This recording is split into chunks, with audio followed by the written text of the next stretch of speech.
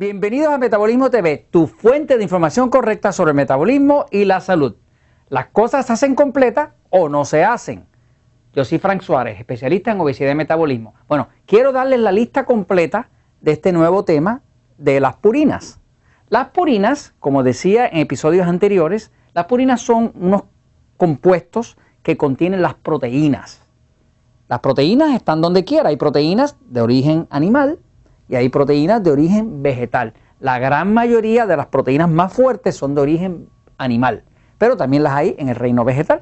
Ahora, las purinas, la importancia que tienen es que son compuestos de alta potencia, de mucho contenido de nitrógeno.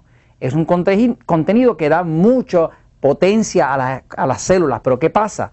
Que un cuerpo que tiene un sistema nervioso pasivo se beneficia de esa potencia que tienen las purinas. Sin embargo, un cuerpo que tiene un sistema nervioso excitado, lo que hace es que se sobreexcita y básicamente lo que hace es que lo acelera en exceso y le causa daño al metabolismo. Por lo tanto, se recomienda que las personas que tienen un sistema nervioso pasivo, que lo sabe por los episodios anteriores de Metabolismo TV o inclusive por las explicaciones que hay en el libro El Poder del Metabolismo, hay un último capítulo que se llama Todos no somos iguales, donde se explica este concepto del descubrimiento importante de cómo el sistema nervioso del cuerpo controla nuestro metabolismo. Lo que eso quiere decir es que no hay una dieta que sea ideal para todos, porque algunas personas tienen una dieta que debe ser ideal para el sistema nervioso pasivo y otras personas tienen una dieta que es ideal para el sistema nervioso excitado. Por lo tanto, no puede existir una dieta ideal para todos, porque todos no somos iguales. Es un aspecto de lógica y sentido común. Ahora, el tema de las purinas lo hemos traído porque la última investigación que he estado llevando a cabo demuestra sin lugar a duda, y estos datos que les estoy dando ya fueron comprobados. Esto no es teoría, esto es lo que hemos visto sobre la práctica. Por ejemplo, nosotros tenemos en Puerto Rico, en Estados Unidos, una empresa donde ayudamos a las personas a bajar de peso, se llama Natural Slim, Relax Slim, y ahí se reciben miles de personas semanalmente. Cuando trabajamos con conceptos de esto, trabajamos con la teoría, trabajamos con los estudios, pero luego vamos y probamos esto en un grupo de personas vivas que estén dispuestas a probarlo. Y cuando lo prueban y ven los resultados y empiezan a adelgazar rápido, se siente bien y se le quita la depresión y empiezan a dormir, sabemos que funciona. Así que esto lo estamos compartiendo con ustedes porque ya sabemos que funciona. Las personas que tienen un sistema nervioso pasivo, o sea que es un sistema nervioso de esos de los que pueden comer cualquier cosa a cualquier hora, la grasa no les cae mal, pueden comer tarde de noche y no pierden el sueño. Cuando duermen tienden a dormir bien profundo y nada los despierta, o sea, se les puede caer la casa encima. Eso es los signos de un sistema nervioso pasivo, como el que yo tengo. Esas personas se benefician de hacer una dieta mucho más alta en purinas. Sin embargo, las personas que tienen un sistema nervioso excitado, que quiere decir que es un sistema nervioso que tiene dificultad para comer ciertas cosas, que algunas comidas le caen mal si se las come tarde de noche, que puede tener un sueño liviano, que se despierta con cualquier cosa y que tiende a acumular agua, o que es un sistema de esos que siempre está un poquito como nervioso, como exceso de movimiento, a esa persona no le conviene evitar las purinas. O sea que lo que es bueno para uno es exactamente lo contrario para los otros.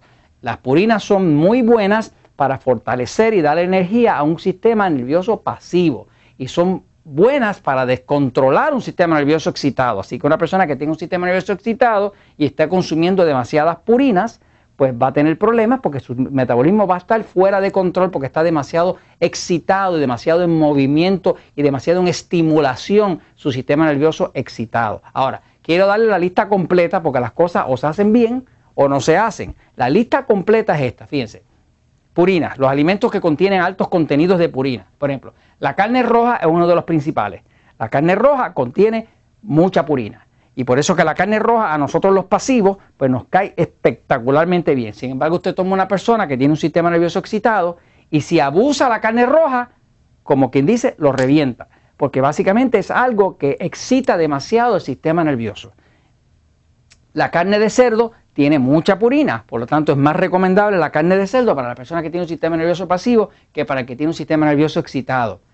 El pescado graso, estamos hablando de alimentos como salmón o como tuna, que son rojizos, de color rojo porque tienen grasa. Ese tipo de pescado le cae muy bien a las personas que tienen sistema nervioso pasivo. ¿Por qué? Porque además de grasa, que les beneficia al sistema nervioso pasivo, contiene mucha purina y la purina energiza el sistema nervioso pasivo, o sea, el sistema nervioso que controla el metabolismo. Las anchoas, que a muchas personas, sobre todo en España, en áreas del Mediterráneo, gustan mucho las anchoas son altas en purina. De hecho, una persona que tiene sistema nervioso pasivo se come unas poquitas de anchoa o un buen pedazo de tuna o de salmón y al ratito se siente muy bien y muy despierto y con la mente clara. Y es porque esa energía se refleja en todo el sistema nervioso, además del sistema de energía del cerebro. Las sardinas son altas en purinas. Los crustáceos, todos los crustáceos son bien altos en purina. Estamos hablando de langosta, camarón. Acá en Puerto Rico le decimos jueyes, pero en otros países le dicen cangrejos. O sea, todos los crustáceos están llenos de purinas. Las ostras, las almejas y los mejillones, todo eso está bien lleno de purinas. Quizás de ahí viene la leyenda, ¿verdad? La idea, la observación de la gente de que este tipo de alimento conduce a una vida romántica sexual. Y es porque realmente hay energía en las purinas, ¿no? Las purinas contienen altos contenidos de nitrógeno y energizan el cuerpo, ¿no? O sea que lo excitan. Y esa excitación pues puede conducir a otras cosas, ¿no? El chorizo y los embutidos, siempre y cuando que no sean embutidos de carnes blancas, pues todo el chorizo y los embutidos son altos en purinas y tienden a darle energía a un sistema nervioso pasivo. Ahora, la carne oscura, ya sea de pollo o de pavo, digamos, la carne de la cadera o del pollo o del pavo, las alitas de pollo, todos los órganos, todas las carnes de órganos, estamos hablando del hígado, de los riñones, de cualquier órgano del cuerpo, de lengua de vaca, todos esos órganos contienen muchas purinas. Por eso que hay personas que ese tipo de alimento le cae mal y es porque tienen un sistema nervioso excitado. Pero a otras personas realmente les caen espectacularmente bien y les da energía. Fíjense que el hígado se utiliza para ayudar a recuperar a una persona que tiene anemia. Y es porque el hígado es de alta potencia porque contiene un alto contenido de purinas. Fuera de que tiene otras vitaminas y minerales como vitamina B12, ácido fólico y demás, ¿no? Ahora, las nueces, las almendras son altas en purina. Los hongos, todos los hongos, todo lo que sea hongos, que si portobello, que todos los tipos de hongos contienen purinas y son muy recomendables para las personas que tienen un sistema nervioso pasivo. No son tan recomendables para las personas que tienen un sistema nervioso excitado. La espinaca, por ejemplo, la lechuga común y corriente no contiene purinas, pero la espinaca tiene grandes cantidades de purina. Así que es bien recomendable para las personas que tienen un sistema nervioso pasivo. Yo no me calculaba porque era que a mí me gustaba tanto una ensalada de espinacas y la prefería a cualquier otra. Y me di cuenta ahora que como tengo un sistema nervioso pasivo, la espinaca me hacía sentir muy bien.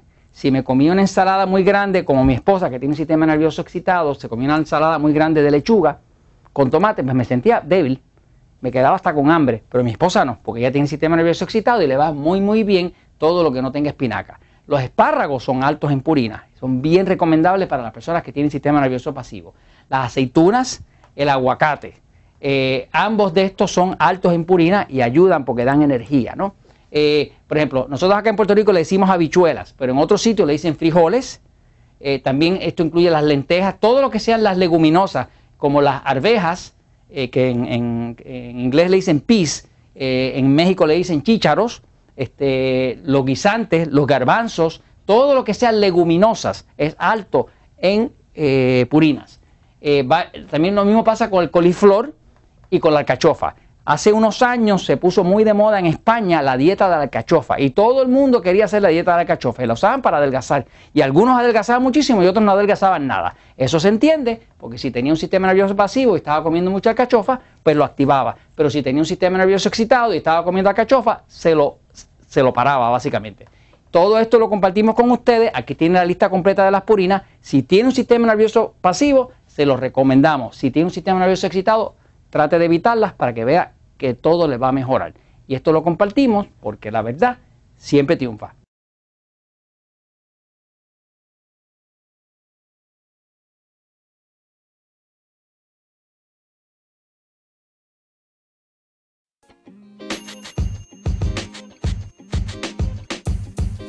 podcast you just heard was recorded with Anchor. If you want to make your own, download the Android or iOS app completely free from anchor.fm/podcast. That's anchor.fm/podcast.